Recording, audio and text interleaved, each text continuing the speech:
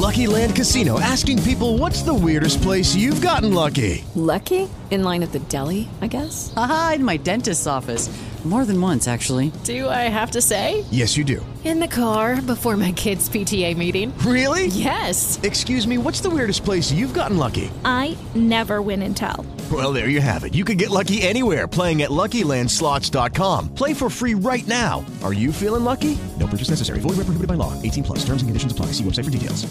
Hello, it is Ryan, and we could all use an extra bright spot in our day, couldn't we? Just to make up for things like sitting in traffic, doing the dishes, counting your steps, you know, all the mundane stuff. That is why I'm such a big fan of Chumba Casino. Chumba Casino has all your favorite social casino-style games that you can play for free anytime, anywhere with daily bonuses. That should brighten your day a little. Actually, a lot. So sign up now at ChumbaCasino.com. That's ChumbaCasino.com. No purchase necessary. VGW Group. Void where prohibited by law. See terms and conditions. 18 plus.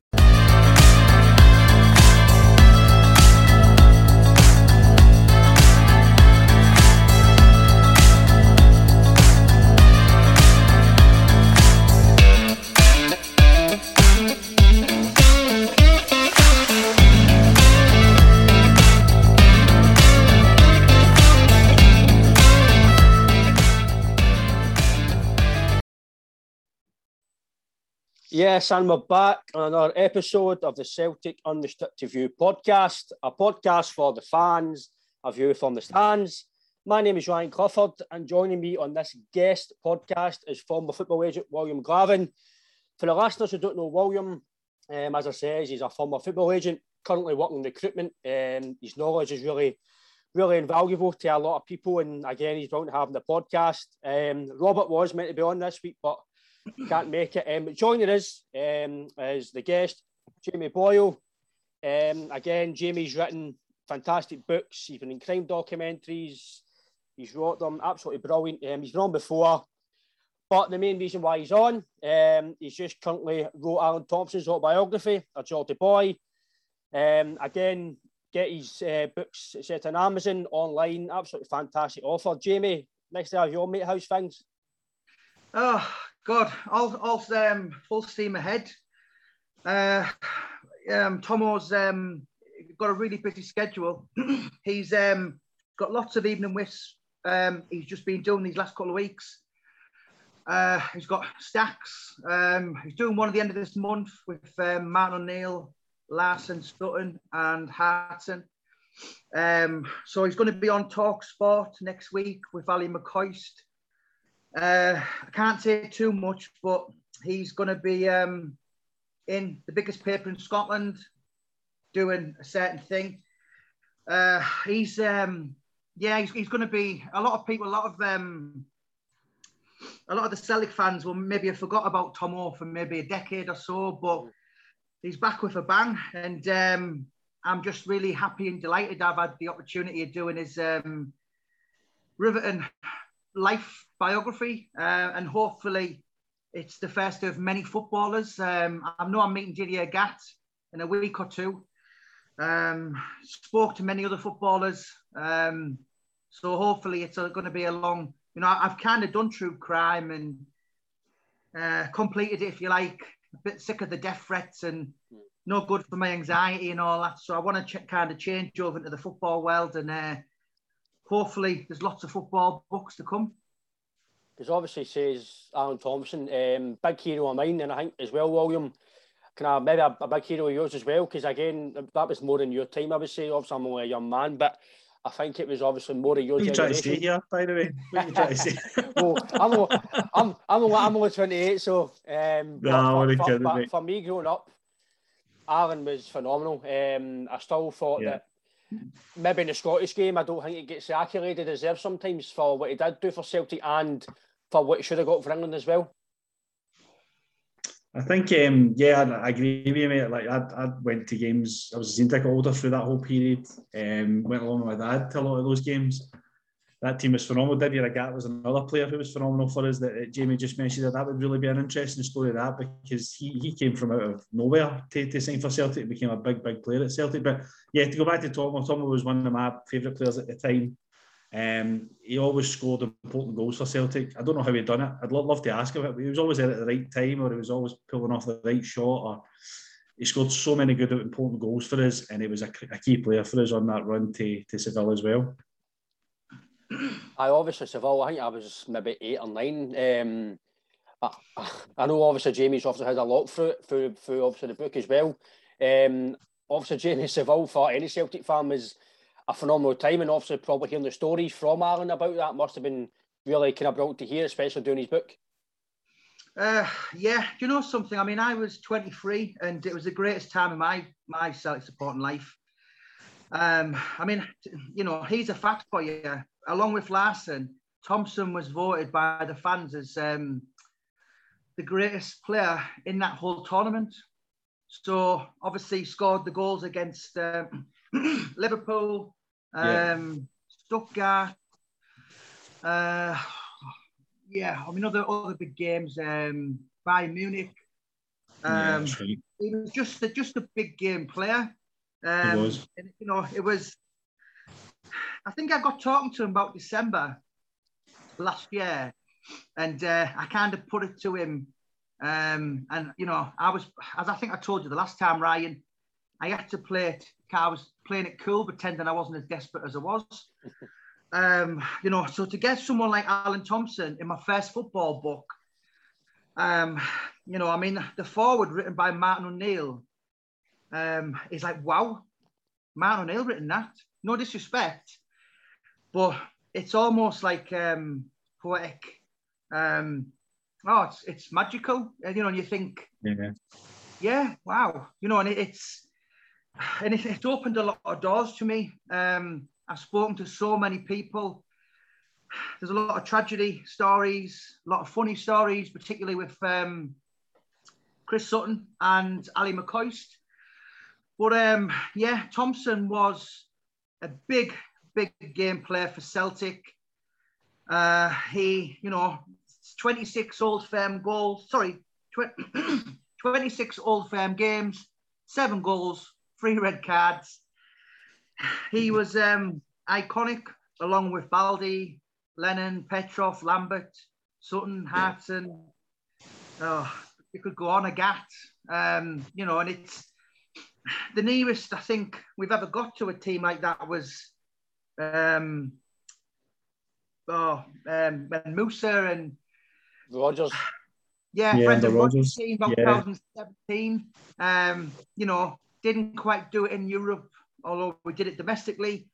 And it was just an amazing time, beating Barcelona and Alan Thompson.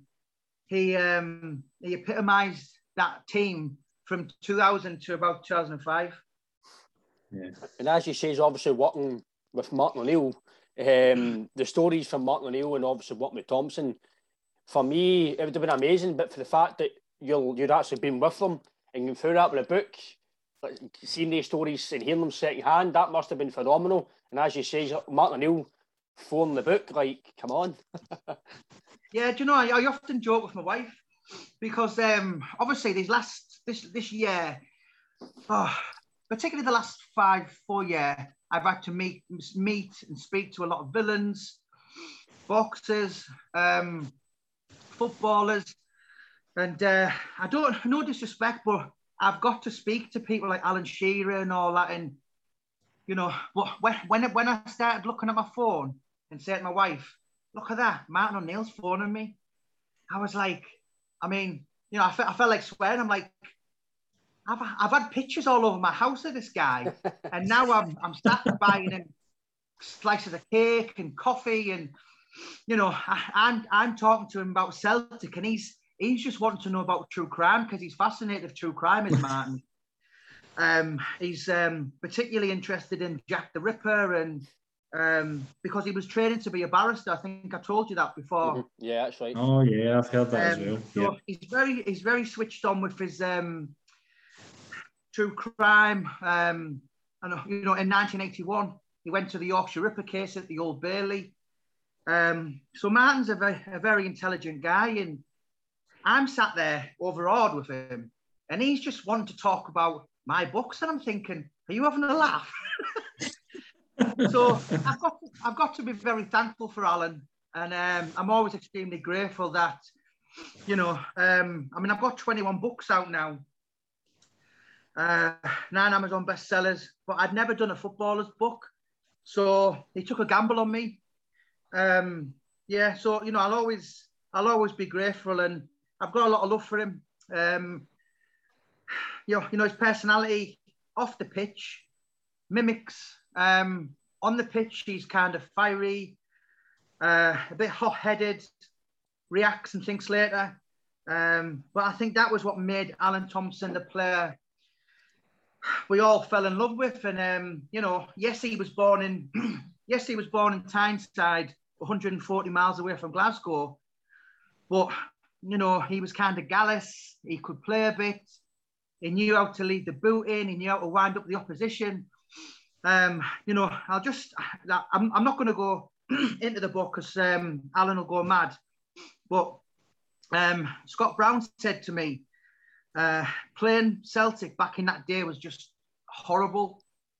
He said it was a team full of monsters, your Baldys, your Hartons, your Valhalans, your Stan Vargas, and then you had Thompson with the biggest mouth, who was causing riots and winding everyone up.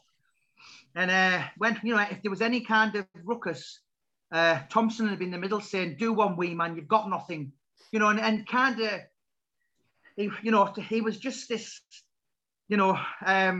Scott Brown said, I hated him, absolutely hated him with a passion. Playing against him, we used to kick lumps, and I think a lot of people will get that because Thompson was just that kind of player. But obviously, William, what Jamie says, people would have been kicking lumps at him on the park.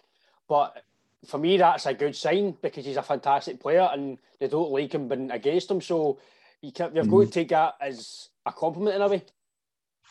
Oh, definitely. I think you would. And I vividly remember Alan Thompson having battles every Rangers game with Fernando Rickson. That was every single game at one point. I'm pretty sure the two of them get sent off in one game, if I remember right. Having a Barney in the middle of the park. But yeah, I think that I do remember him being that character. But the team, as Jamie quite rightly said, the team was full of those sort of characters, and that's what made them special. And I think that Martin O'Neill built the right team at the time with that sort of character and that sort of mentality, and that's why they were so successful, definitely, and that's why they dominated Scottish football anyway. Definitely. Again, we will touch on the book again, Jamie. I know William's got a few questions to ask you in the book, but obviously, as you say, you're an author, Jamie.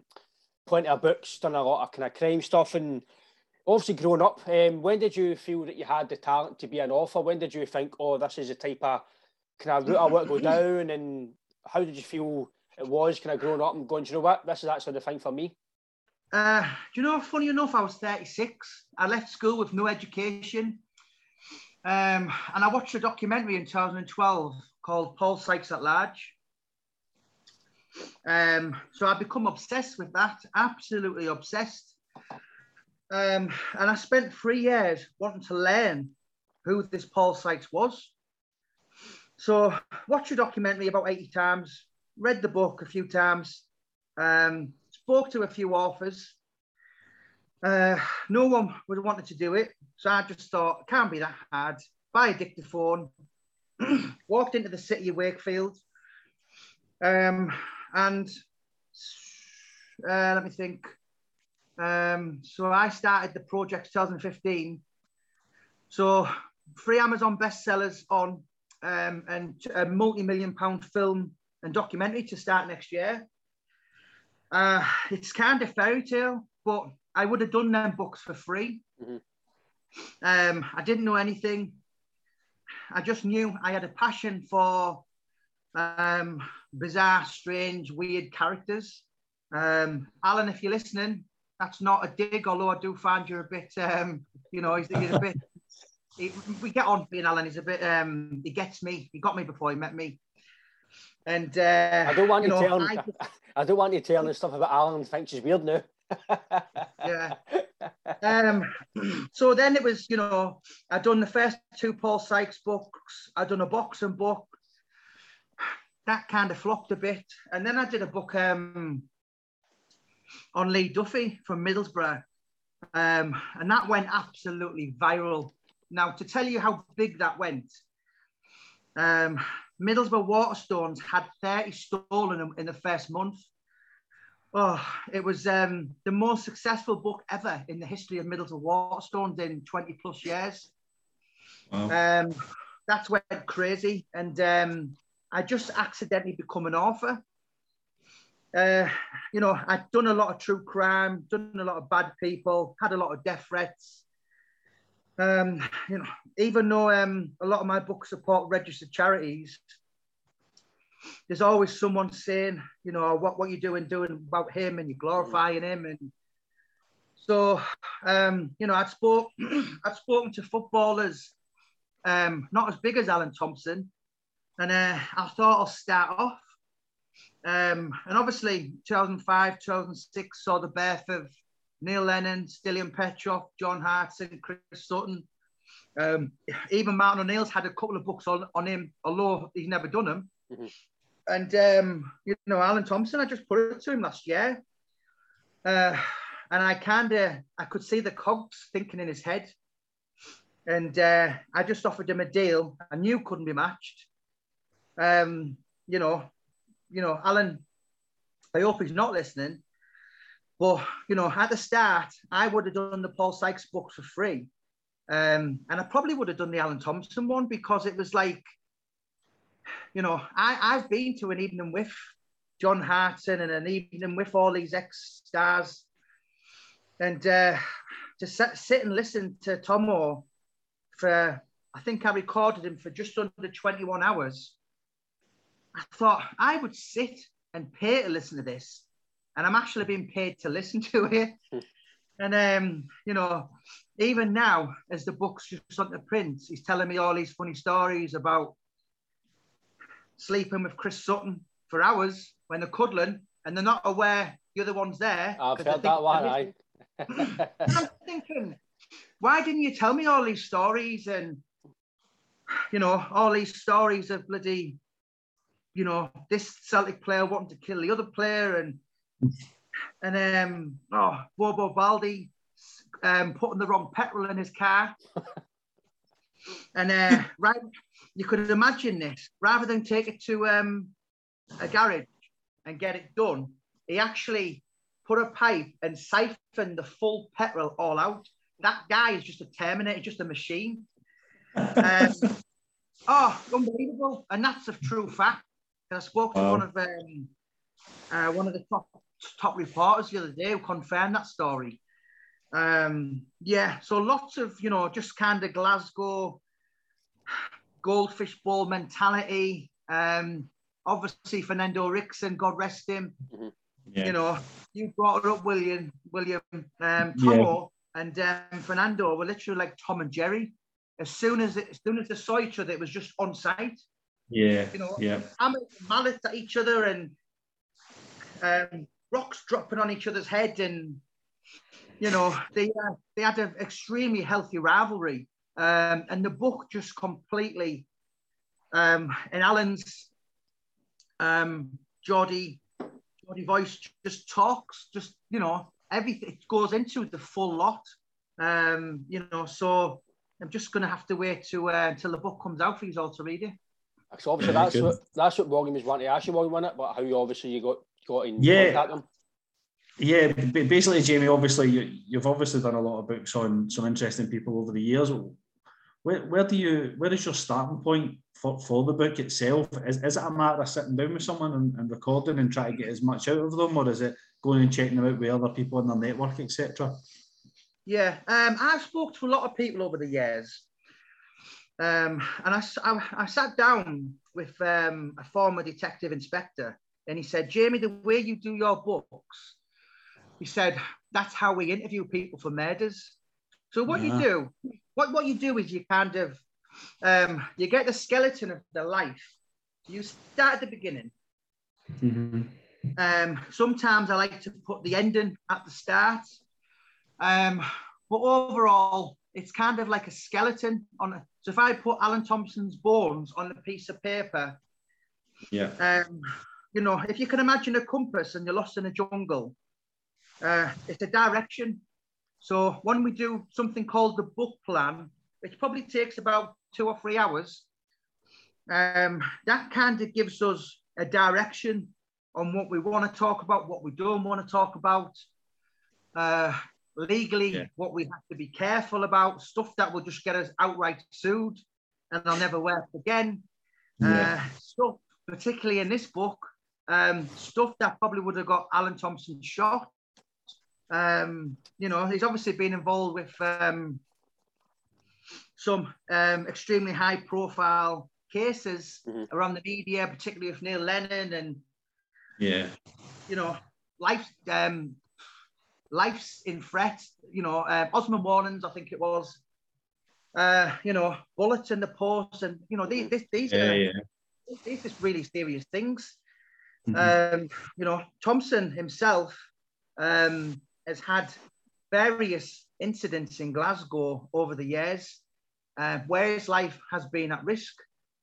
You know, I spoke to Aidan McGeady not long back, and he said, you know, when I meet people in Glasgow, I'm cautious. And he said, sometimes people think I'm being miserable and I'm a bit standoffish. But what I'm trying to surmise and sum up is this guy going to come and cuddle me, or is this guy going to come up and want to fight? So that's, you know, it's not just the Celtic. It's obviously both sides in Glasgow. And, you know, anyone who signs for Glasgow's Big Two, I think Ronnie Dyler was pretty vocal about it last couple of years. He said, when I joined Celtic, I lost my freedom, but it was all worth it. You know, most of them live on the outskirts, Edinburgh or somewhere. You know, and even if you're a complete no one and just a footballer, whoever you sign for, whatever side of the fence, you're now a target, whether you like it or not. No, that's true, William, innit? As much as people who don't really know ins and outs of football, they think they're just footballers, which they are, but when you sign for Celtic or Rangers, it's the added pressure of the outside life, and that's maybe one reason why some players come to Glasgow and don't do well, because they can't cope with the outside life.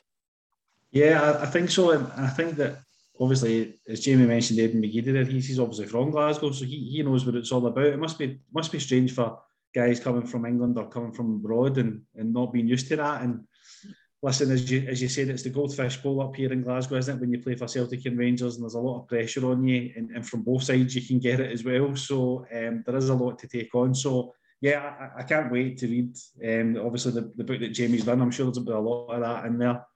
Will be a good, interesting read for us. As you say, Aidan McGeady, I know he's obviously, because now he played for Ireland and he had all that and stuff. So, and that's just one player, as Jamie says. You've got Thompson, you've got other players, and it's true what you say, Jamie, that it shouldn't be really happening in football. But I think when it comes to this side of the city, it's just it shouldn't be part and parcel. But it just kind of comes with playing with Celtic Rangers, and you need to have that character to kind of shut that out. But it must be very hard, and obviously you'll know, with talking to Alan, that it must be really hard to actually continue to play at the level he did, and obviously have the stuff that happened. But the fact that he did, it shows you how big a character and strong man he is. Yeah, you know, Ali McCoy said to me, he said, listen, he said, some boys, right, from Italy and Spain, and even England, they'll come up and they'll think, oh, this is easy, you know, and they just can't hack it. And then you get the likes of Alan Thompson, there's so many, you know, I mean, some of the names he mentioned, Terry Butcher, Chris Woods, Graham Roberts, you know, obviously before your time, Ryan, but he said, you know, some just got it and some were born to do it. And Alan Thompson was one of them. You know, it was the biggest derby in the world. Millions are watching. You know, we've all seen the players like, Juninho's first game, he got man of the match, then he disappeared. You know, Justin Flo for Rangers. There's been so many over the years that have talked a good talk, like Joey Barton in particular. Yeah. And they've just went missing in action. And then you get the players like the Thompsons, the Moussa Dembélés, the Lubos, the Henriks, the Suttons, the Hartsons. Even on the other side, Ross Wallace, the Nacho Novo, they were prepared to bite down in the gum shield and stand in the trenches, and they knew what it meant, even though they weren't Glasgow boys. And they're the ones who were really accepted forevermore. And I was talking to Alan's missus a couple of months back. I think it was weeks back, actually. And he'd just done 3 nights, Friday, Saturday, Sunday. And she said, I had no idea. One half of the city wants to just adopt him and buy him all the drinks and just kiss him and cuddle him. And the other half just want the head in the garden. And Glasgow is a special city. I'm not going into it too much, but, there's a chapter in the book, in Alan's own words, and I've got to say it's,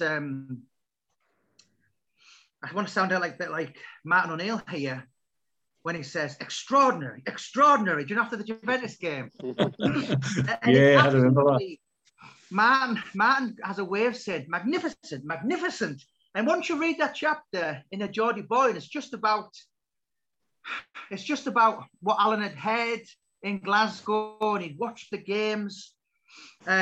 He watched the 6-2 game the day before he come up. And then he walked in and he got sent off in his first game. And Martin wanted to beat him up. And then the next game, you know what happened. He scored the winner and everyone loved him. It's just unbelievable. And anyone who, for both sides, whether you're Celtic or Rangers, you will really relate to that chapter.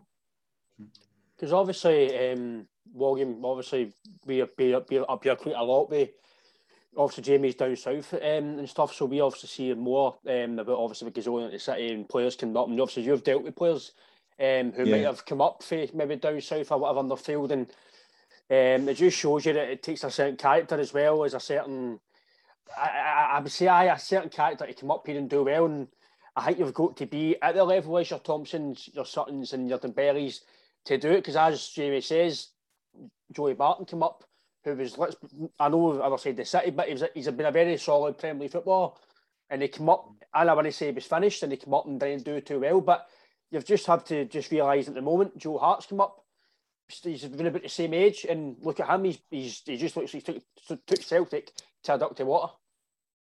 Yeah, he definitely has. You're right. I think you need to be the right character and have the right mental strength to come up here and perform for either side of the divide. You're right. There's players come up here with good pedigree, good talent, good ability, and they've not done it. So I think it's obviously at that time as well. I think Jamie touched on. You had guys like Tore Andre Flo coming up here, top Premier League striker, and couldn't do it. And I just think that at that time as well, there was I think football's changed quite a bit. We've spoken about this before as well, Ryan. I think back then players were more resilient. I think Alan was probably a resilient guy.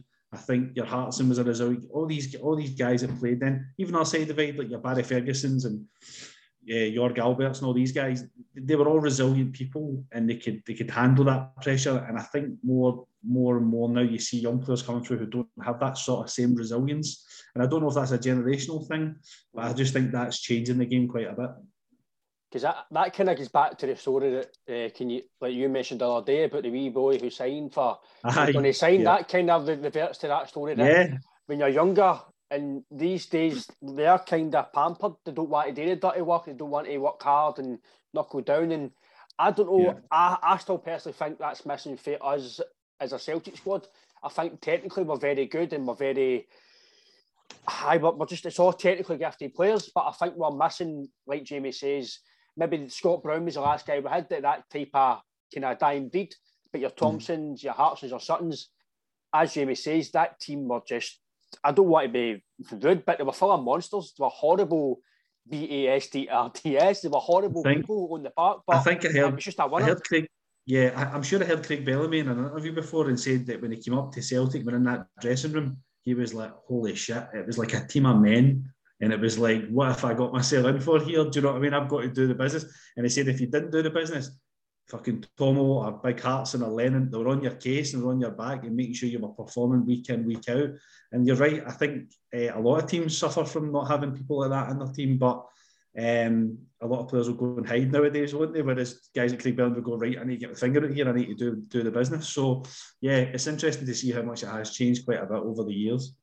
Because obviously, when I mean horrible, I'll swear horrible bastards. I mean, they just wanted to win the game.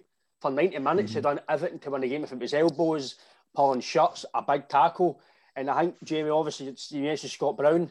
I think he was maybe the last person we've had. Obviously, in this team, you've got your McGregors and you've got your, obviously, Vickers now. They've got guys who are strong in a tackle. But I think, as William alluded to there, it is a bit of dying breed in what you says. And I don't know, obviously, you watch a lot of football down south. Do you really see that happen as well, that football's getting more technical now? Do you know what you're talking about? You're talking about, listen, that generation of Martin O'Neill's team. I mean, even players like Stephen Pearson, and then a couple of years after, your Paul Hartley's, your Barry Robsons. And I think you're very right, Ryan. We really could do with probably 3 really characters who, epitomise that Martin O'Neill kind of, your Joseph Valhalens. They were, these were like Johan Mialbys. These were proper nasty monster men's. And I think a lot of it's just slowly drifted away to the point where, we could really do with sort of a Neil Lennon type kind of sat in the back four, snapping at everyone's heels, arguing, and like Thompson being horrible. I personally think that's one of the biggest things in the Celtic team missing.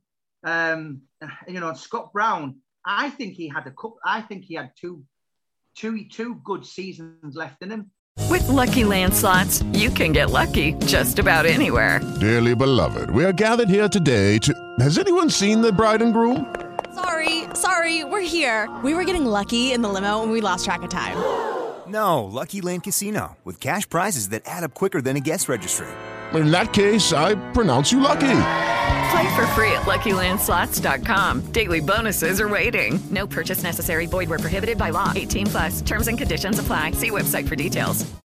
Lucky Land Casino, asking people, what's the weirdest place you've gotten lucky? Lucky? In line at the deli, I guess? Aha, in my dentist's office.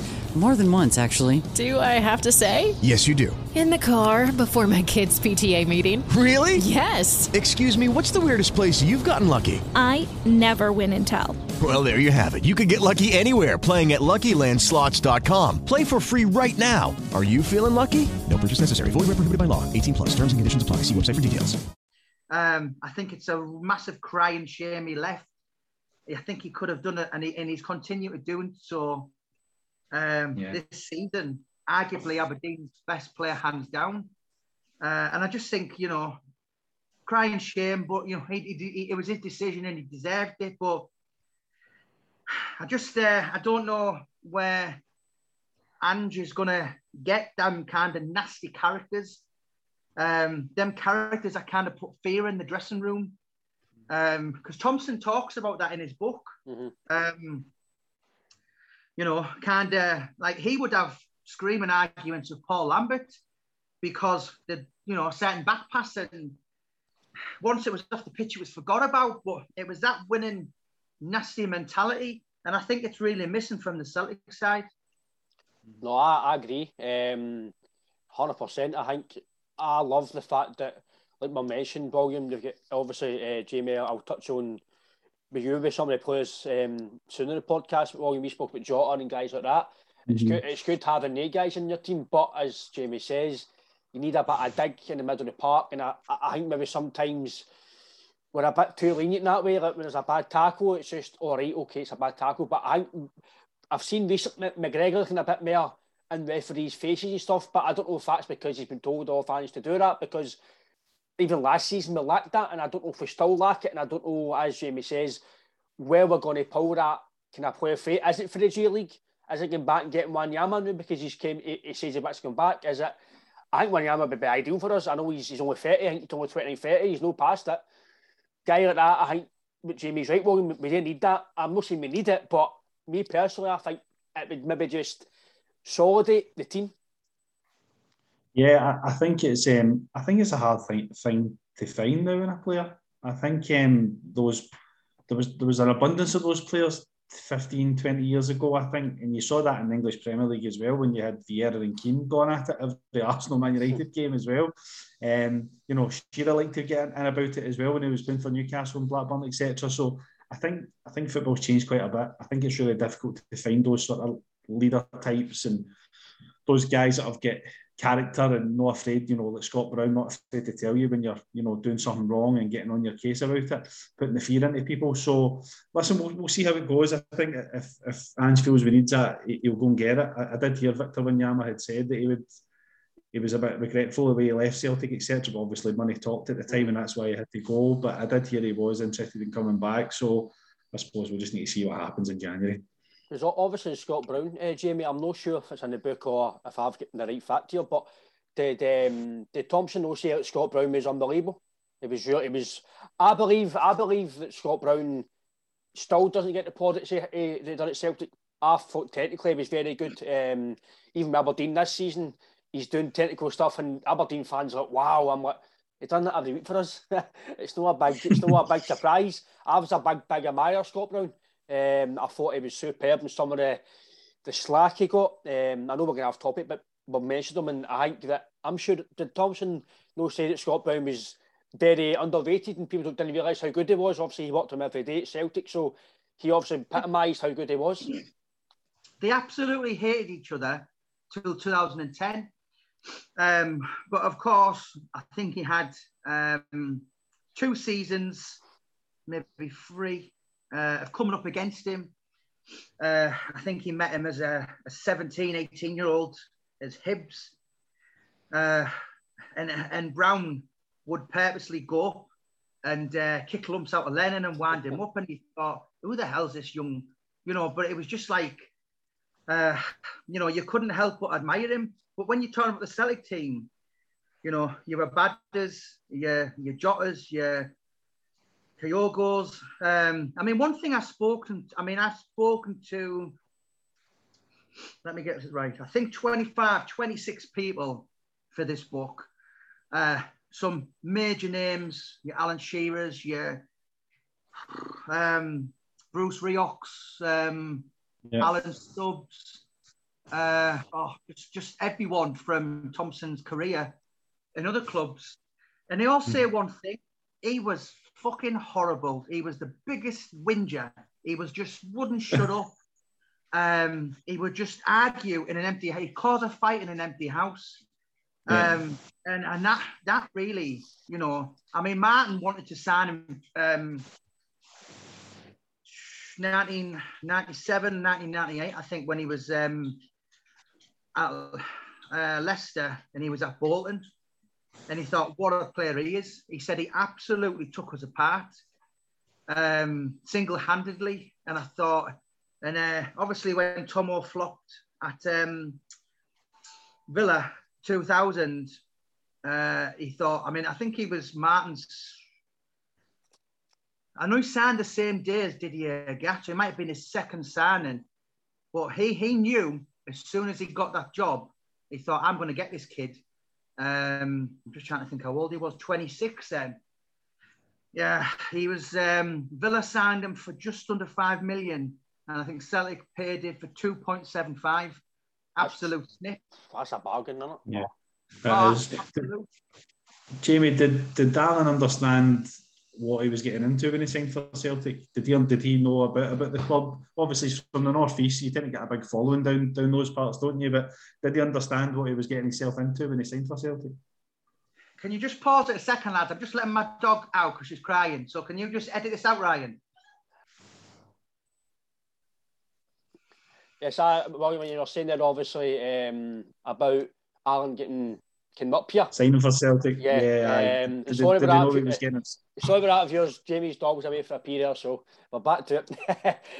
But obviously, that's a good question, one, because I'd like to know that as well. Did they actually know what he'd be getting into when they came to Celtic? Right. Well, Alan's parents, I think one's a Catholic, one's a Protestant. He was aware of the situation. Alan was best friends with a guy called Tommy Johnston, a Geordie. So he always told him what it was like. Yeah, I remember him. Alan Stubbs was there at the time. And obviously Alan had watched football forever. He played in a Newcastle-Sunderland game.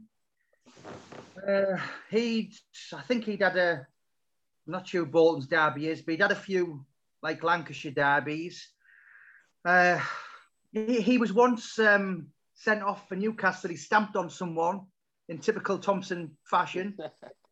He had an idea, but to answer the question, it was up to million times more than what he thought. You know, he did look around stadiums and think, fucking hell. You know, he scored 7 goals against Rangers, sent off 3 times. You know, getting sent off the second and the third time didn't get any easier. 50,000 fans laughing at you, all waiting for you to get on the bus to laugh at you more. It's like no derby in the world. No. And yeah, you know, it goes into extreme. It's more than a game. And he didn't really. I don't think anyone really, unless you're a Glasgow boy, or you maybe grew up on the streets of Belfast. I don't think you can fully acknowledge. You know, the penny doesn't drop until that final whistle and you hear the crowd, and you know you'd be looking around at his teammates and you'd think, Jesus Christ. And that's what a lot of the English players, Jamie Carragher, Michael Owen, Stephen Gerrard, to name a few, have all put in their biography as just what the hell was that? You know, and that's only at Celtic Park. Ibrox can be as equally as intense, and that cauldron of hate. Mm-hmm. So yeah, you know, nothing equals an Old Firm derby, to answer your question. Yeah, it's 100% some of the biggest games that I've ever seen as a Celtic fan. Obviously some of the games, the build up is phenomenal, but sometimes the games are a bit kind of poor. Same as down south in Man City derby. Man United, it's build up all week and it's a 0-0 draw and you're thinking, no. But I think most of the time up here, William, even if it's a nothing each draw, there's always talking points in it. There's always something that happens. There's never a game where, cap's a decent point for the two teams. There's always something that comes up. I don't think I've ever heard a Celtic Rangers fan call it a decent draw ever, but in any shape or form. But no, I think you're right. They are some of the biggest games, and it's one of the biggest derbies in the world, without shadow of a doubt. And I think that, as you said there, Tom was sent off in quite a few of those occasions, obviously 3 times. But he also scored a lot of good goals. I can remember some of the cracking goals he scored when I was in Celtic Park at that time, or even at Ibrox. But yeah, to do the business in those games, and obviously it must be a big shock to some players walking out at Celtic Park or Ibrox in those games. They must be sort of starstruck for the first 5 minutes, and the game must pass them by. But as you said, the strong resilient ones tend to come through and become key players for the team. And obviously on the book, Jamie, the question I'd like to ask is, see, doing the book, obviously there must have been bits where you were maybe stalling, like, do we put this in, do we not put this in? What was the hardest part of the book? Was there any chapter in particular that there was maybe too much to put in, you had to edit it down, or there was stuff that you had to decide what to put in? I've got to be honest here, and I've got to give Alan Thompson credit. And this isn't, you know, he is the only person ever, and I mean, I spent I think it was 20 hours, 47 minutes with him for the recordings. And he's the only person in 21 books who's never avoided one question. You know, there was a lot of people that have looked at me as if, are you for real? I'm not answering that. You know, I mean, listen, you don't have to be, you don't even have to know Alan Thompson to know that the guy's highly emotional. He's highly charged, and I think that added to his character in them games. And you saw him getting sent off and screaming Blue Riot and fighting with Loving Crans and everything. And you know, I can personally tell you, without divulging too much, you know, Alan Thompson cried in front of me several times, laughed. He's very funny, by the way. He's got an amazing sense of humour. He is just someone who is constantly looking to take the piss out of you.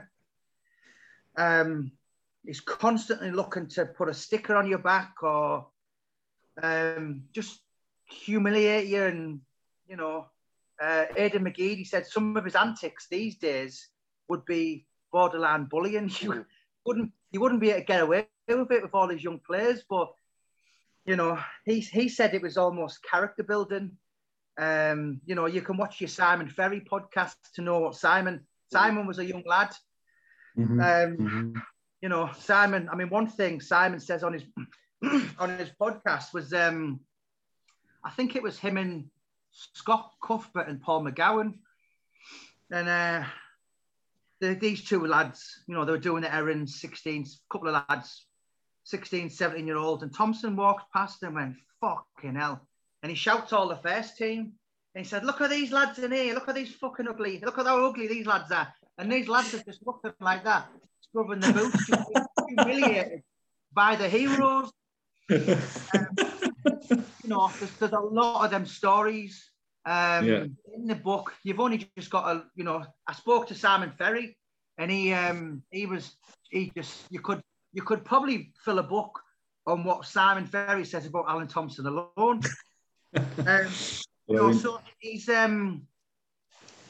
just that kind of character that, you know, wants to laugh all the time. But the book, for the last 30% of it, is, you know, you've got to read it and think, hang on a minute, is that coming from the guy who laughs all the time?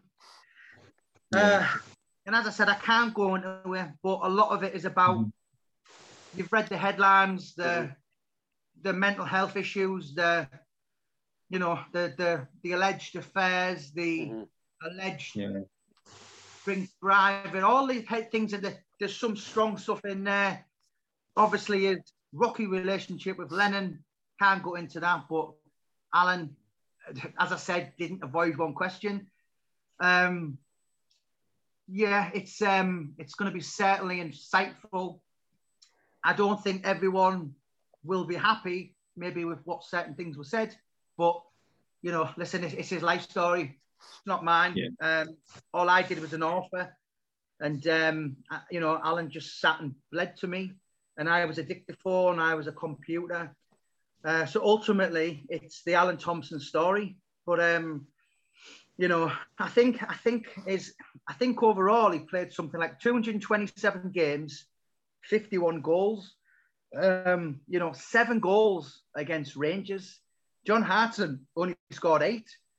Phenomenal record, and all his 7 goals were against Stefan Klos.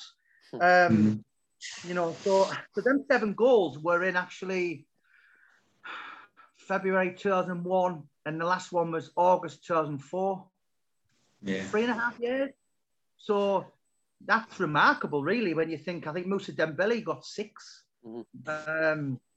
Absolutely astounding. But he was just one of them players who, you know, to quote Ali McCoist, he was someone, if Thompson ever get the ball near our box, you know, there was a Bobo Baldi's, I won't name him, but someone said to me he would head it and God knows where it would end up. But Thompson was till he was dangerous, and he was one of the ones where you thought, I think Tom Rogic is one now. Something always happens in the games, whether he wins a penalty or, and Thompson was like that.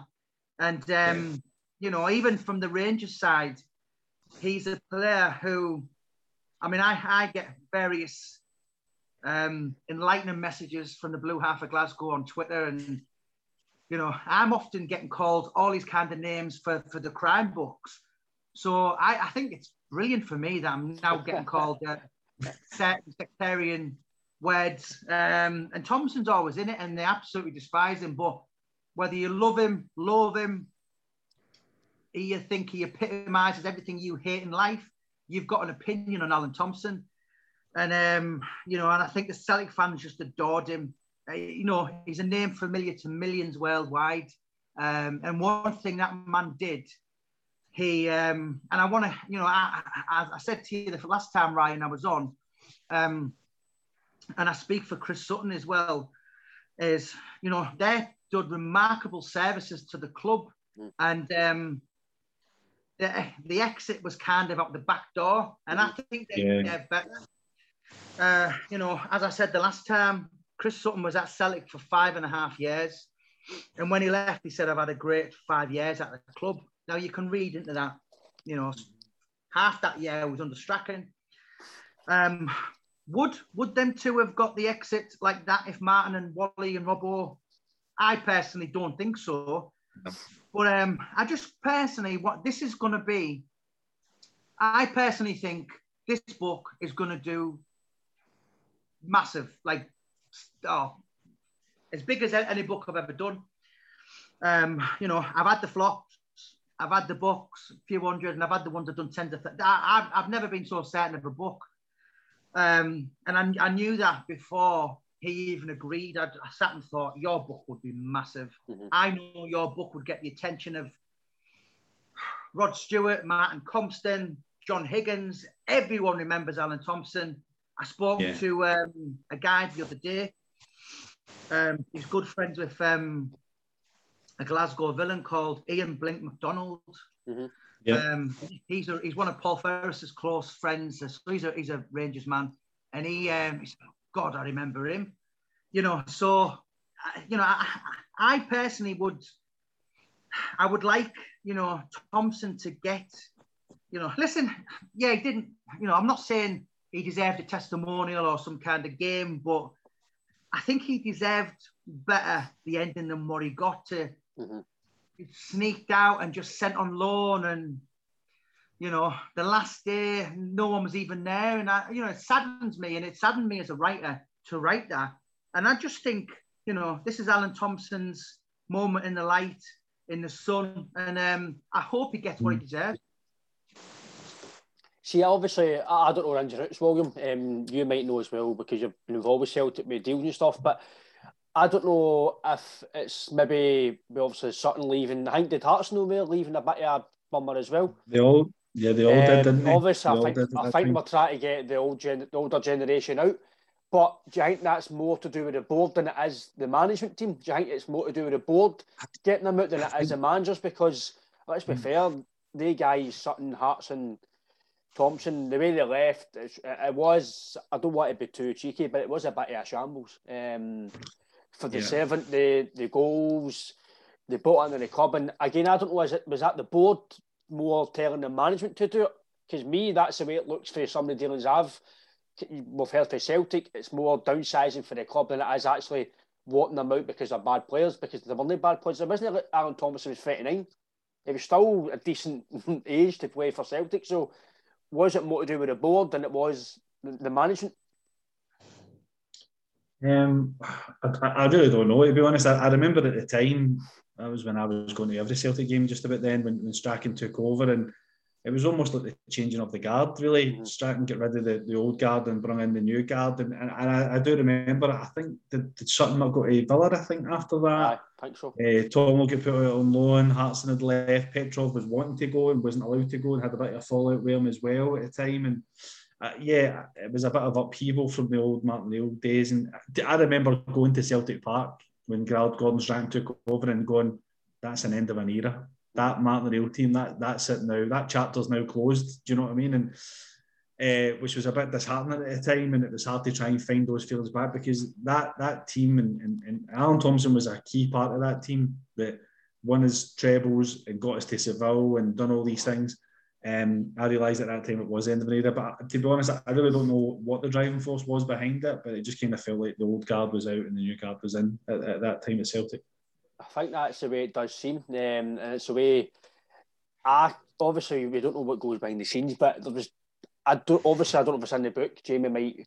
Obviously, James will go to tell it's in the book, but I don't know if it's going to be in the book exactly why it happened. But can I just that full everything you've just said there is all explained in great detail. And that's, but there's certain people that, didn't like certain people, and, your Ross Wallaces were coming through, your Aidan McGeady's, your Sean Maloney's, that's just a fact. And Didier Gap was out, and it was very much when Martin come in, he got all John Barnes, Deadwood, as he called it. There was a few players, your Jeremy Aliadiez. That's right. Adam Virgo. Adam Virgo. That's the only thing, in my opinion, I could probably hold against Gordon Strachan. And that, bizarre signings, wasn't there, back then? There was some bizarre ones. There was your tried ones like your Paul Telfers. Mm-hmm. I personally didn't think more Kamara was as bad as that.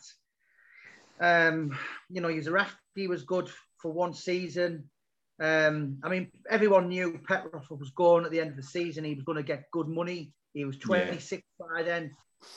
He was going to be joining Martin. Listen, that's no secret. You don't, you don't have to read the book to know that.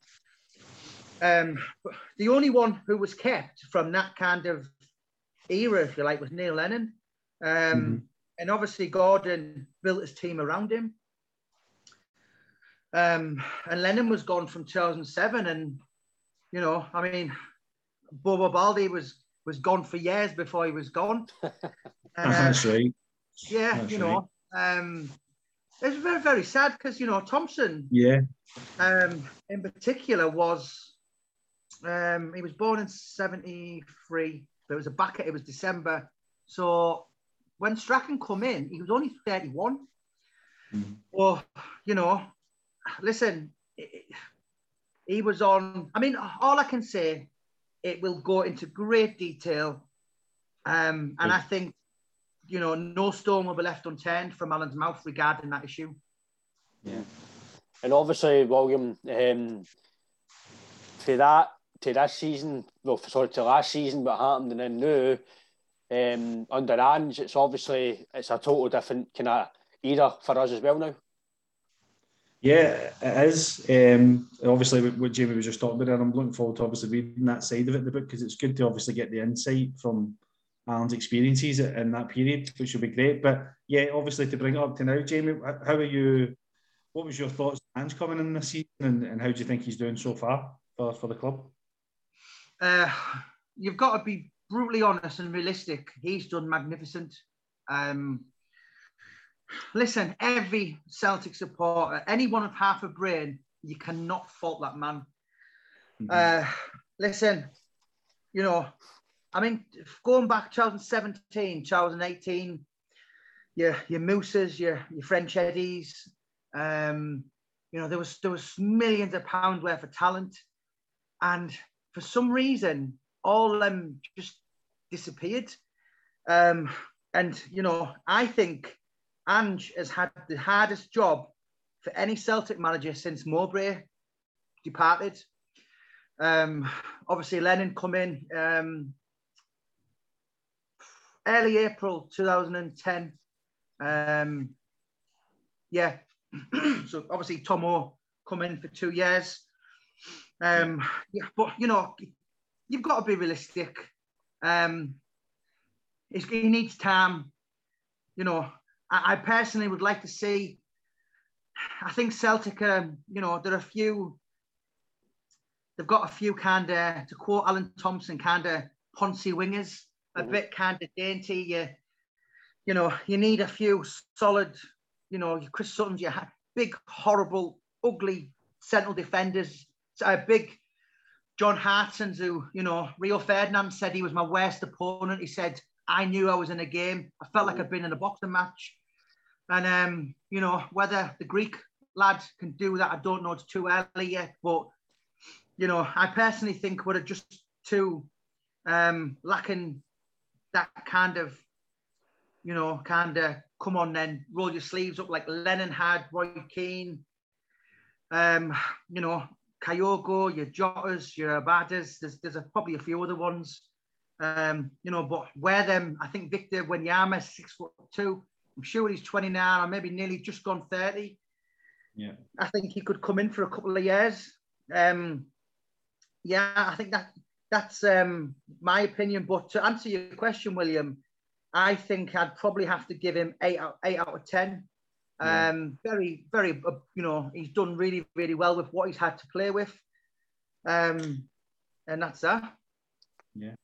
Because obviously, what you can obviously know as well, William, with how many deals we've done in the window there, it was a lot to take in. I mean, obviously, Jamie as well will obviously realise how much he's done, as he says there, because he's an 8 out of 10 he's probably right, because he's come in, bought 12 or 13 players, got some of the deadwood away, and there's still some deadwood that has to go away, which I think in January obviously January's already set in stone, I think, for maybe guys like Ayeti and Barkas to give away and free up some money. But I like this comment from in the papers. He basically says, we won't be in that mess again.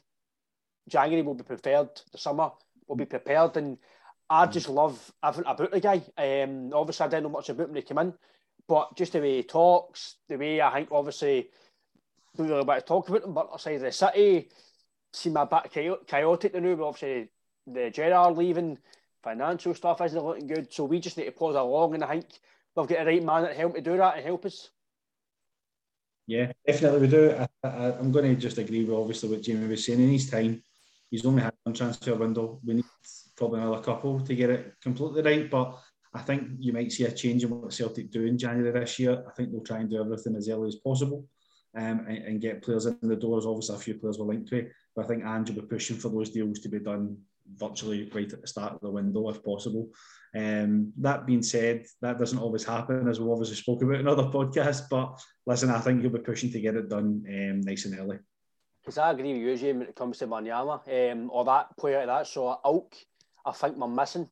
With Lucky Land Slots, you can get lucky just about anywhere. Dearly beloved, we are gathered here today to... Has anyone seen the bride and groom? Sorry, we're here. We were getting lucky in the limo and we lost track of time. No, Lucky Land Casino, with cash prizes that add up quicker than a guest registry. In that case, I pronounce you lucky. Play for free at LuckyLandSlots.com. Daily bonuses are waiting. No purchase necessary. Void where prohibited by law. 18+. Terms and conditions apply. See website for details.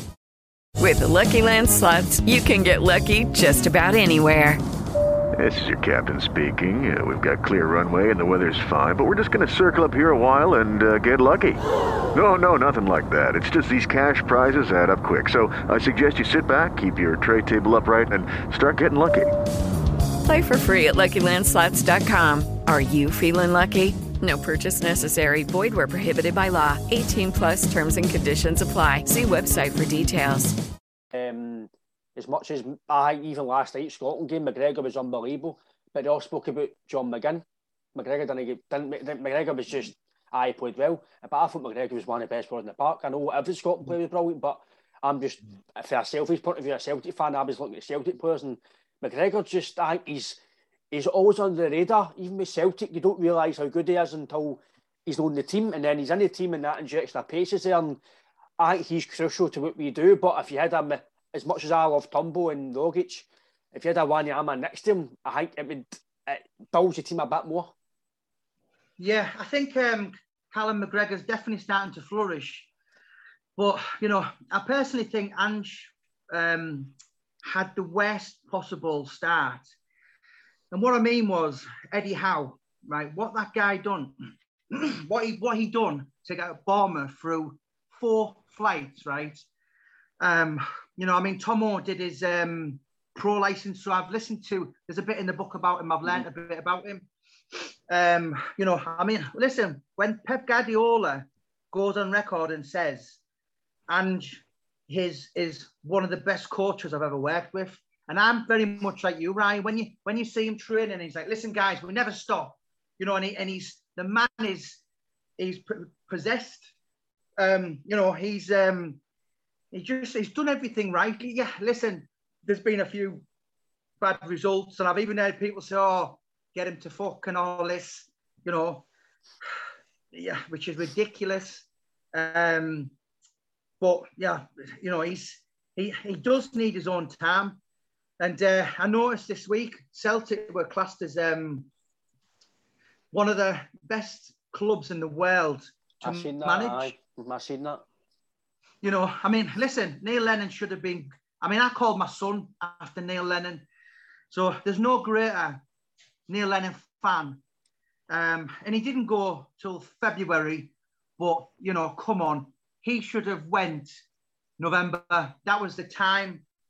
Yeah. You know, he maybe should have walked, and I think anyone other than Neil Lennon would have walked. You know, but yeah, he definitely deserves this season, and you know, certainly the chance to win a cup next season. You know, I certainly think all the signings, most of them, maybe the big boy, the central defenders, 50-50 at the minute. Starfelt. Yeah. Starfelt, yeah. But you know, I mean, that Kyogo, you know, and that big, the new Japanese boy I've been watching him on YouTube, and you've only got to look at the Spurs striker, Son is it? Yeah. I think there's some really top talent over there. And when Andrews first spoken of, people were like, oh, he's from the J League. Oh, wait, give over. You know, he's Celtic's fifth signing, to desperation signing. Ever with the manager position had been gone for months. Eddie Howe was the man, then he wasn't, and Martin was coming back. I mean, I was sat with Martin in June, and it's really funny because this is going to sound like a total bullshit story, but I was sat in a pub in South London, and on the telly on Sky Sports come up Alan Thompson and Martin O'Neill. And then about a minute later, Martin O'Neill walks in, and I thought, it was just a little clip from Sky Sports. And, you know, I was kind of, to be honest, he didn't want to talk about Alan Thompson. He was more Jack the Ripper, Paul Sykes, Lee Duffy. And I was like, wanting to talk to him. And he was telling me all these stories about when he went down to Middlesbrough. And he's got a great sense of humor as well. You know, he's, you know, I mean, Tomo, I'm not going to divulge the book, but Tomo tells everyone, listen, when he spoke, he's kind of scary because he didn't lose it like some managers do all the time. He didn't turn into the Ultimate Warrior all the time. But when he lost it, he really lost it. He kind of had this Ronnie Cray stare with his glasses. And he had a deadly silence. And when Tomo does a brilliant impression of Martin. That's so funny. I watched that podcast. Was it Under the Cosh one? Yeah. He's like, you know, he does this.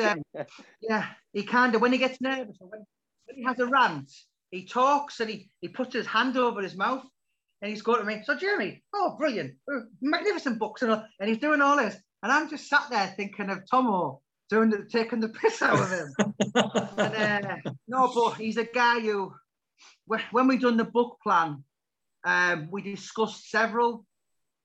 There was some serious contenders. Now, what a forward is, what a forward is for a book is it should be essentially 1 to 3 pages, and it's the most famous, infamous, notorious, biggest name in the world to glamorize your book.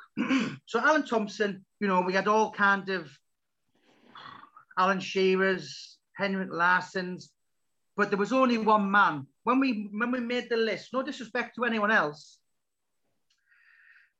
there was only one man, and Tomo absolutely loves him, dotes on him like a dad. You know, they've got a great relationship. You know, they think the world of each other. You know, he's kept in contact with him. A couple of years after Tomo retired, went to London. Martin bought him dinner. You know, I mean, obviously, I'm hoping to tie up another deal with Didier Gat, and he was another player who was exceptional. Come from nowhere, disappeared after Celtic, but I can tell you, and it's not even in the book. This is just talking to him. I can tell you this because it's not even in the book. But people will think, who was Martin's number one guy? Chris Sutton, Larson. If a Gat was fit, he was the main guy. And obviously, a Gat suffered from a lot of injuries. So Martin would kind of say, look, I'll rest him against Falkirk away, but can I bring him in for Barcelona? And he was one of them players, Didier, where if you've been injured for a long time, you know, someone like your Tomo would need 1 or 2 games to get up, where he could be injured, or like Henrik when he had his fractured cheekbone. Yeah. You could just put him in straight away against Barcelona. He was phenomenal. He was built like a middleweight boxer, and you know, could you imagine if someone like Paddy McCourt had his fitness? He wouldn't have been at Celtic. He'd have been at Barcelona or Real Madrid. He was just an overall athlete. One of the greatest goals I've ever seen, if you've never seen it, was Didier Gat against Raith Rovers for Hibs. Yeah, I remember that. Oh, and I think he gets it from near enough his own box. He's like, have you ever seen Roadrunner? Like Mimi, like the cartoons. Yeah, that was it. Yeah, 100%. Even look at Didier Gat. Do you remember Didier Gat's goal against Ajax in 2001? Mm-hmm. Yeah. You know, and people talk about Mbappe now, and you know, when you watch Didier running, you think you're not even actually going a full pelt. Right. And there was nobody could catch him. And that guy come for £27,000. People think it was 50 grand. It was 27,000. You know, didn't really make it in France. Come over here. Someone give him a trial. I think he was, you know, and very sadly, I think he joined Martin, and I think he played 6 times for Villa. Went back to France, and he disappeared. You know, he's become a Celtic icon. You know, he is one. I mean, I've been obsessed with Celtic. My first game was 1982, but the first season I remember was the centenary season, and I mean, I just missed out on Danny McGrain. But I can't think of a better right back in my time. I'm 41 now. Than a full fit Didier Gat. I don't know what you guys think. From 1988? For me, obviously I'm a bit younger than you guys, but for me, I would I'd probably say for me maybe Lustig. For consistent levels, I thought it was very, very, very good. But I liked Hinkel as well. I don't know what you think about Hinkel, William, but I thought Hinkel was very, very good. I don't think Keegan's supported either for how good he was. Yeah. I think Didier Gat was just explosive. I remember watching games, and I used to sit in the main stand just to sort of along from the away dugout. So in the first half, he would run past you, and you're going, like, the speed of this guy. It was almost like the Forrest Gump, and you need to tell him to stop at the end of the pitch. Do you know what I mean? He's going to run up the stand. That was what it was like. And he was unbelievable to watch. For me, Didier Gat would be for me in my team in front of those guys. Lustig was a great servant at Celtic. Andy Hinkel was a great player as well. But Didier Gat was phenomenal. And the thing that you saw with Didier Gat was he was explosive with pace, but as he was at Celtic, you could tell when he was coaching him, get that final ball right, get the final ball right into the box, and then he was creating things and making things happen.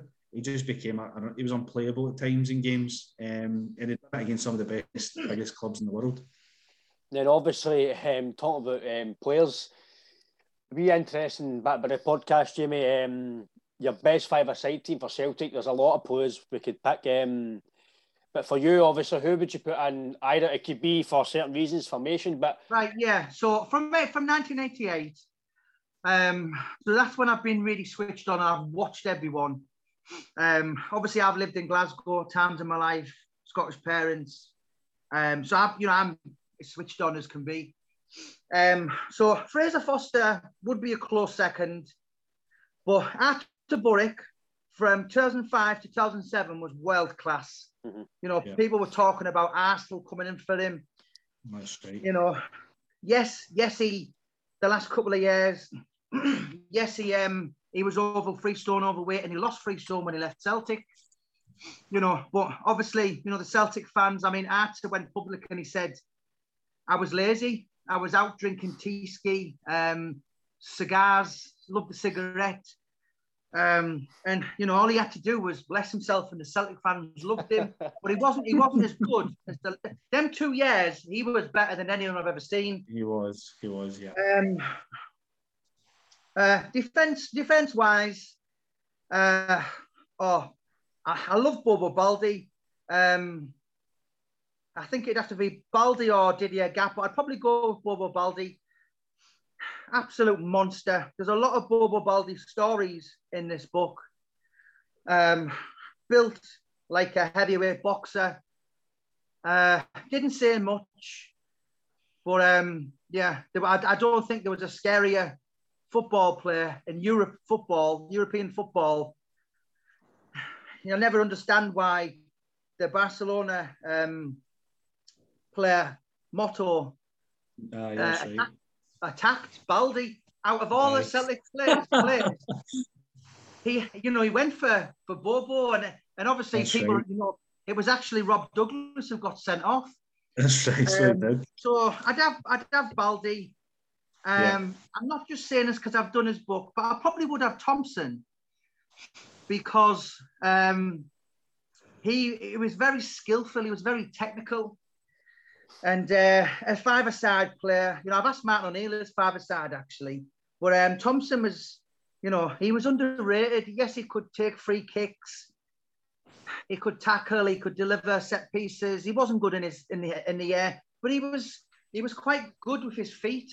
And so I'd have had him, and up front I'd have had Henrik, and obviously my idol was I think I've got a picture of him in the back. You can't see it though. Frank McAvenny. He was. I grew my hair like him as well. But listen, when he left Celtic, he was going down England in the top tier, and him and Tony Cottee were. So when you think, obviously, the Premiership hadn't. The Premiership hadn't ever had all the money then, and what McAvenny done. I spoke to McAvenny. He gave me a follow, and he said, "You know what? I'm actually bigger in the East End of London for the West Ham fans than I am for the Celtic fans." And I thought he was one underrated. He was quick. He was powerful. He could head the ball. I think he ended up at Celtic 3 times. The last time, it's like Charlie Nicholas coming back. It's just the name. Yeah. But, that centenary season, Andy Walker, I think, scored 30 goals for Celtic in 100 games, but 26 were in the centenary season. But I think McAvenny for that season was on fire. Obviously, Ryan, you probably weren't even born then, but William, can you remember that? No, that's I'm 35, so I was pretty young when that had happened. I actually, my last memories was when Celtic were struggling under Liam Brady. After that period in the early 90s and Lou McCarry, that's my earliest sort of memory. Celtic and going to Hampden Park. Yeah, going to Hampden Park when Celtic was being built. Those were my first games, Pierre Van Hooydonk and that same thing. Then things started to change at that point going forward. But obviously when O'Neill came in, that completely changed everything with the team he built in. But no, some good players there, some interesting picks as well. I think McAvenny, my dad always goes on about Frank McAvenny, what a player he was. He was outstanding for Celtic, especially that Centenary of the year. That was a good team that year as well. Aye, well, for me, Jamie, there's only one guy can lead my five-a-side team. It's Boric. He was an absolute hero to me. Some of the saves and the penalties at Spartak Moscow, and as he says, it was generally world class. For my time, we've really had two world class keepers, and it would be Boric and Foster for a season was world class. It was a always touch and go, I think, between the two for Celtic fans in recent terms, but Boric, I don't think we can speak about enough. No matter what he'd done off the park, on the park he was unbelievable. And then in front of him, I think a guy who I think I'd love him in my team now would be Mjällby. Absolutely a gorgeous big bastard, but an absolute monster.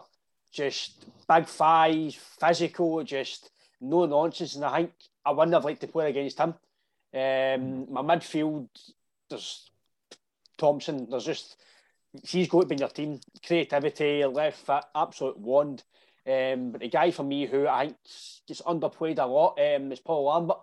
When he came to Celtic, you get a world-class player for the price he got him for. It was a joke. And I thought, for me growing up, I think Simon Ferry talks a lot about him, saying he just watch him, and that was football. It was phenomenal.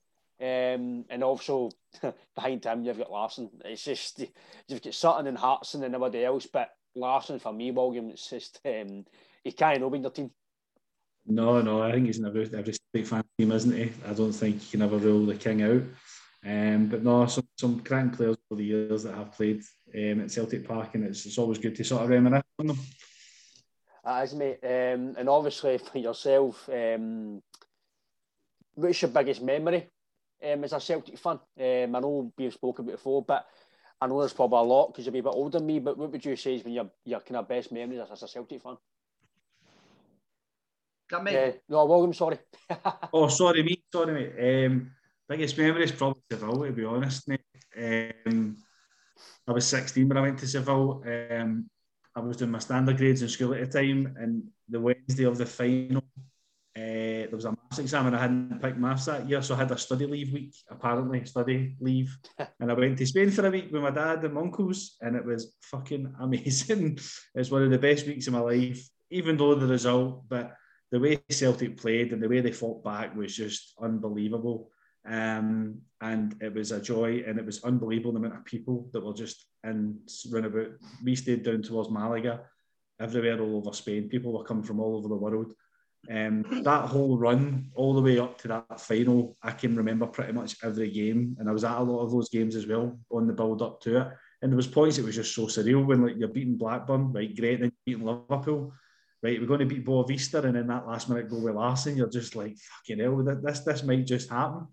But obviously at that time, I think a lot of us underestimated Porto, and obviously an upcoming young Jose Mourinho who was coming through at that time, and they just beat us that night, and we got so close to it, and it was heartbreaking after the game. But that's definitely one memory that will stick with me probably forever. Is that whole run in that final. Talk about Seville, I think I was about 7 or 8. I can remember every time Larsson scored, I was running about the street shouting and ball, and my dad's like, get in, it's dark, and watch the game. And that's my memory, and I can only vaguely remember that team. But obviously, Jamie, you've obviously a bit older than me as well. So what would you say would be your is it your best memory, goal, game? What would you say is, obviously you've been through with the book with Thompson, there could be one in there, but do you know what? I'm going to put them in order. I mean, I remember being at the 1989 Hampden Cup final. Joe Miller scored, so I was there as a 9-year-old boy. Obviously a bit young, just, you know.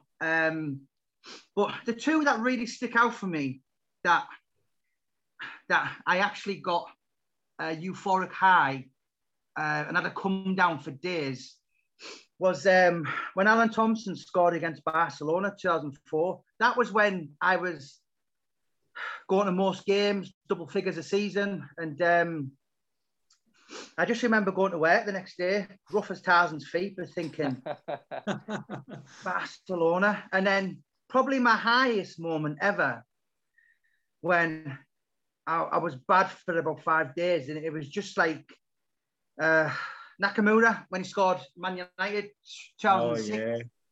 That was just phenomenal, and it was just like, you know, people say it's only a game, and it's not. It's like, you know, football means a lot to me. It always has. You know, yeah, I suppose you dealt with the cards you dealt with. You know, your dad, where you're from, kind of. I lived in Glasgow when I was young, Scottish parents, so it was like I didn't choose to grow up in England, have Celtic kits on and be abused, but it was braided in me at a young age. And you know, obviously these days people are just supporting whoever's really good, but back then in the 80s, in the 90s, it was who your dad, who your family, and your granddad and the one before, and but football has been, I've had some, you know, I mean, I've got to say, because this is a really good question, and I'd like to ask you both. Now, obviously, I've finished Thompson's book. The Seville run, the losing the league in the last minute, 2003 was unbelievable, right? But you could look back that season and think we've won nothing, but with pride. Now, there's an extremely strong story which is going to raise eyebrows, and the people won't be happy. Certain people won't be happy. But there's a chapter called The Gaffer's Last Stand, Fair Park, and I can't remember, but it's about 2005, losing the game, the league. Helicopter Sunday, innit? Yeah. Yeah. No, McDonald 88, McDonald 90. Yeah. Helicopter turning, and just Celtic fans just being laid on the floor. Marvin Andrews for Rangers said it was God.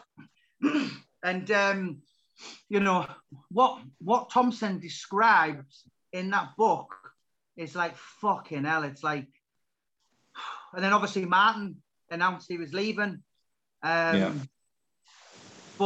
that's, I mean, I just sat there, screamed at the wife, went to bed for about 4 hours and just laid on the bed and just never said a word. Boycotted the Daily Record for months. And I never watched any footage for probably 10 years afterwards. But that really, like, that was just, you know, listen to people. I mean, my wife's just beaten cancer. That's devastating. But if anything, I mean, what's the moment which has really affected you? That for me was like, I went to work the next day and just never said a word. What's happened for you? In terms of that probably, that brings back so many bad memories, Jamie, when you talk about that game, because I think I'd probably agree with you on that. I can't really think of a time that it was in the grasp of our hands, and within 2 minutes, it's gone. I actually remember I was in a pub that day, and I was standing with one of my mates, and I turned around to him and I says, by the way, see that Scott McDonald? He's not actually a bad player. I actually think he's quite a good player. And 10 minutes later, he rifled that one way at the top corner, and I'm like, shit, should have said that. And then 2 minutes later, he scores again, and it was almost like disbelief. And I remember I was in Circuit Hall Street in Glasgow, and the final whistle went, and I didn't say anything to any one of my mates. I got up, out, taxi, home, bed. That was it. And I was about 18 at the time. Did not speak to anybody. Straight into my bed. Went to work the next day. Did not talk to anybody. So I can completely relate to how you felt at that point, Jamie. So I would say 100% was that day. That was absolutely gut-wrenching that day. I'd probably say the same, because I can't remember it. I can't really remember how I felt, to be fair. I think I was 25 in it, so this is 21, so I was maybe what, 10, I was maybe, I don't know, 18 years ago or something, I don't know, I was a wee guy, so for me, I'd probably say it was probably last season, because I seen from an early stage that it wasn't going to happen. I'm not going to go into it too much, but I didn't think it was going to happen anyway. I just think there was too much involved for it to. I think if we won the 10, Glasgow would have been a minefield. The police would have been. I just think it wasn't going to happen for other reasons for going on. But I just think that was gut wrenching for me, because you hoped we sang about it and it didn't happen. And then for what we've seen with the players and how it ended, you're thinking, oh, it was just a damn squib. But I'd probably say that for me. But when it comes to that game, as he says, I think every Celtic fan, you try not to talk about it, but... Yeah, sorry, Ryan, here's another one. I was just thinking there about other games that have been really emotionally affected by it. The Juventus game in their first season in the Champions League was a bad one as well. Oh, the dive. With the dive, and the guy's name was Amoruso as well. Do you remember that? Nicola Amoruso? And you're going like, fuck, is he related to that Lorenzo? Do you know what I mean? That's how bad you were feeling at the time.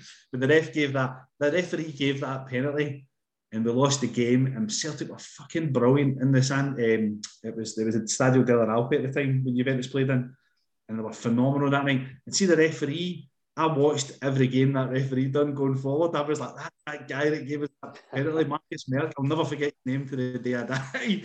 But things like that, it's crazy how football makes you remember certain things or certain people because of these moments that happen in the game. And I remember I was quite young at the time when that happened, but I was fucking absolutely raging after that game. So that's maybe another one then, other than the obviously the Motherwell game. And obviously the last wee bit, Jamie, to close the podcast, when is obviously the book out? I know we know, but for anybody who doesn't know, when's the book out, and any kind of what's your future plans with kind of any more maybe books ahead with Thompson, or any kind of stuff that comes with it, or anybody else in the future?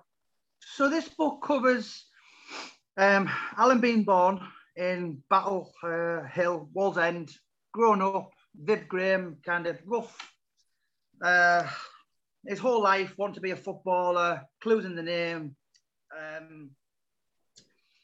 right the way through. And I would like to do one more with Alan, but I've told him that it would only start from September 2000 to the day he turned up at Celtic. And it would end, it would end now, because obviously, you know, but it would purely be about Celtic. Yeah. In the greatest of respect, you know, I'm not really interested in Bolton Wanderers or Hartlepool or Aston Villa or England. You know, so obviously, but I've had to cover that. But obviously, it was up to me. It would have just been Celtic. You know, but I've sat with him and he's told me all these stories of who used to hang around together and golf and just so many, the Barrowfield stories and the Martin O'Neill wind-ups and I said, why didn't you tell me? And I would love to do a book just purely on from 2000 to when did he leave Celtic? 2012. But even now, you know, obviously he's close to Scott Brown. But obviously, regarding books, I've got a meeting with Didier Gatt in the next week or two. And I you know, listen, I mean, I'm talking to Ricky Burns when he retires. But yeah, I want to get away from true crime. And I want to kind of focus on football and predominantly Celtic, because they're the book, if I'm honest. It's not about money. It's like, you know what, I'll just, do you know what I mean? It was never about money at the start. The first 4 books were hobbies. And that's when I thought, hang on a minute, I must be good at this. And I thought I'll give it a go as a career. But certainly one more with Thompson in 2 years' time. Called A Club Like No Other. And I'm hoping Didier Gatt, and then, you know, I've reached out, I've spoken to John Hartson this year. I know he's got a couple of books out, but, you know, we discussed the book on gambling addiction. Who else? I spoke to Martin and I said, well, Martin, listen, you've had 2 books out, but you never actually written them. Now, 2 guys written them and said, look, we want to write a book on you, Martin. They're going to happen. Please don't sue us. And Martin's response was, well, Jamie, and he's like that, putting his glasses up. And he said, my discipline is appalling. It's shocking. And I'm like, I'll do it. You know, so I mean that is, you know, I don't know. I mean, I've spoke to Scott Brown quite a lot, and I said, listen, I can offer you a deal that could not be matched, and I mean that. There's no one on the planet that could, you know. But I don't know. We'll see how far we go. Spoke to a lot of people over the years. Bare knuckle fighters. There's a lot of boxers. Bloody Jonathan Woodgate. You know. So I say Alex Reed. But if in a perfect world, mate, every single book would be Celtic, and I kind of would be known as the guy who kind of writes the Celtic books, because I'm known as the, maybe, you know, I've done 19 books in 4 years to the week, and I was speaking to one of the top chief Scottish football reporters the other day, and he said, "Fucking hell," he said, "you're a machine." And I was like, and that was because I suffer from anxiety. I have good days and I have bad days. So, you know, but that I'd be, you know, I would love to just roll them off. You know, Didier Baldi, Scott Brown, Georgie Samaras. I would love to just do, you know, because I've done a lot of people that, if I'm brutally honest, guys, they're not really nice people. The interest in them is massive. You know, people are fascinated with this, the psychological. I mean, I'm writing a book at the minute about Jack the Ripper. You know, but yeah, you know, Ricky Burns, big Celtic fan, great for Scottish boxing, Scotland's greatest ever fighter. So I'm really hoping Tom. I mean, Alan is he's given me a springboard. And he's opened a lot of doors. And as I said the last time, I'll be eternally grateful. I hope Alan gets a lot of, well, he has, you know, he's on TalkSport. You've seen him probably a lot. He's been on Sean Atwood. He's due to be on James English in the next week or so. Well, Under the Cosh was a 90s podcast. There's a lot of, every day my phone's constantly. And in the words of Oscar Wilde, there's only one thing worse than talked about, and that's not being talked about. You know, I've told them, listen, that's my job, I can do everything for you, but there's no point writing the best book in the world if you hide and you don't tell anyone. So it's my job to, you know, you probably follow me, and if you're on social media, William, give me a follow. Jamie Boyle, I'll give you a follow back. But I am relentless. I mean, James English said to me a couple of years, Jamie, you're the first thing I see on the morning and the last thing I see at night. But no one's going to come and save you. If you want to be something in yourself in life, you've got to get up and be out there. And as I said to you the last time, Ryan and Robert, if you want to make a platform and be the #1 Celtic podcast in the world, if you're doing less than 2 or 3 videos a week, you're wasting your time. And you've got to be hated. You've got to be the abuse. And, you know, I've had the worst kind of things said about me. But anything in life worth doing doesn't come easy. You know, I spoke to Tomo and I said, listen, you need to be aware. And I said this from day one. And I said, listen, I know one half of Glasgow wanted to kill you and one loved you. But you will have the worst things, and if you can't cope with it, mate, there's no point doing it. You've got to be. Listen, you know some of the headlines, or I presume you do.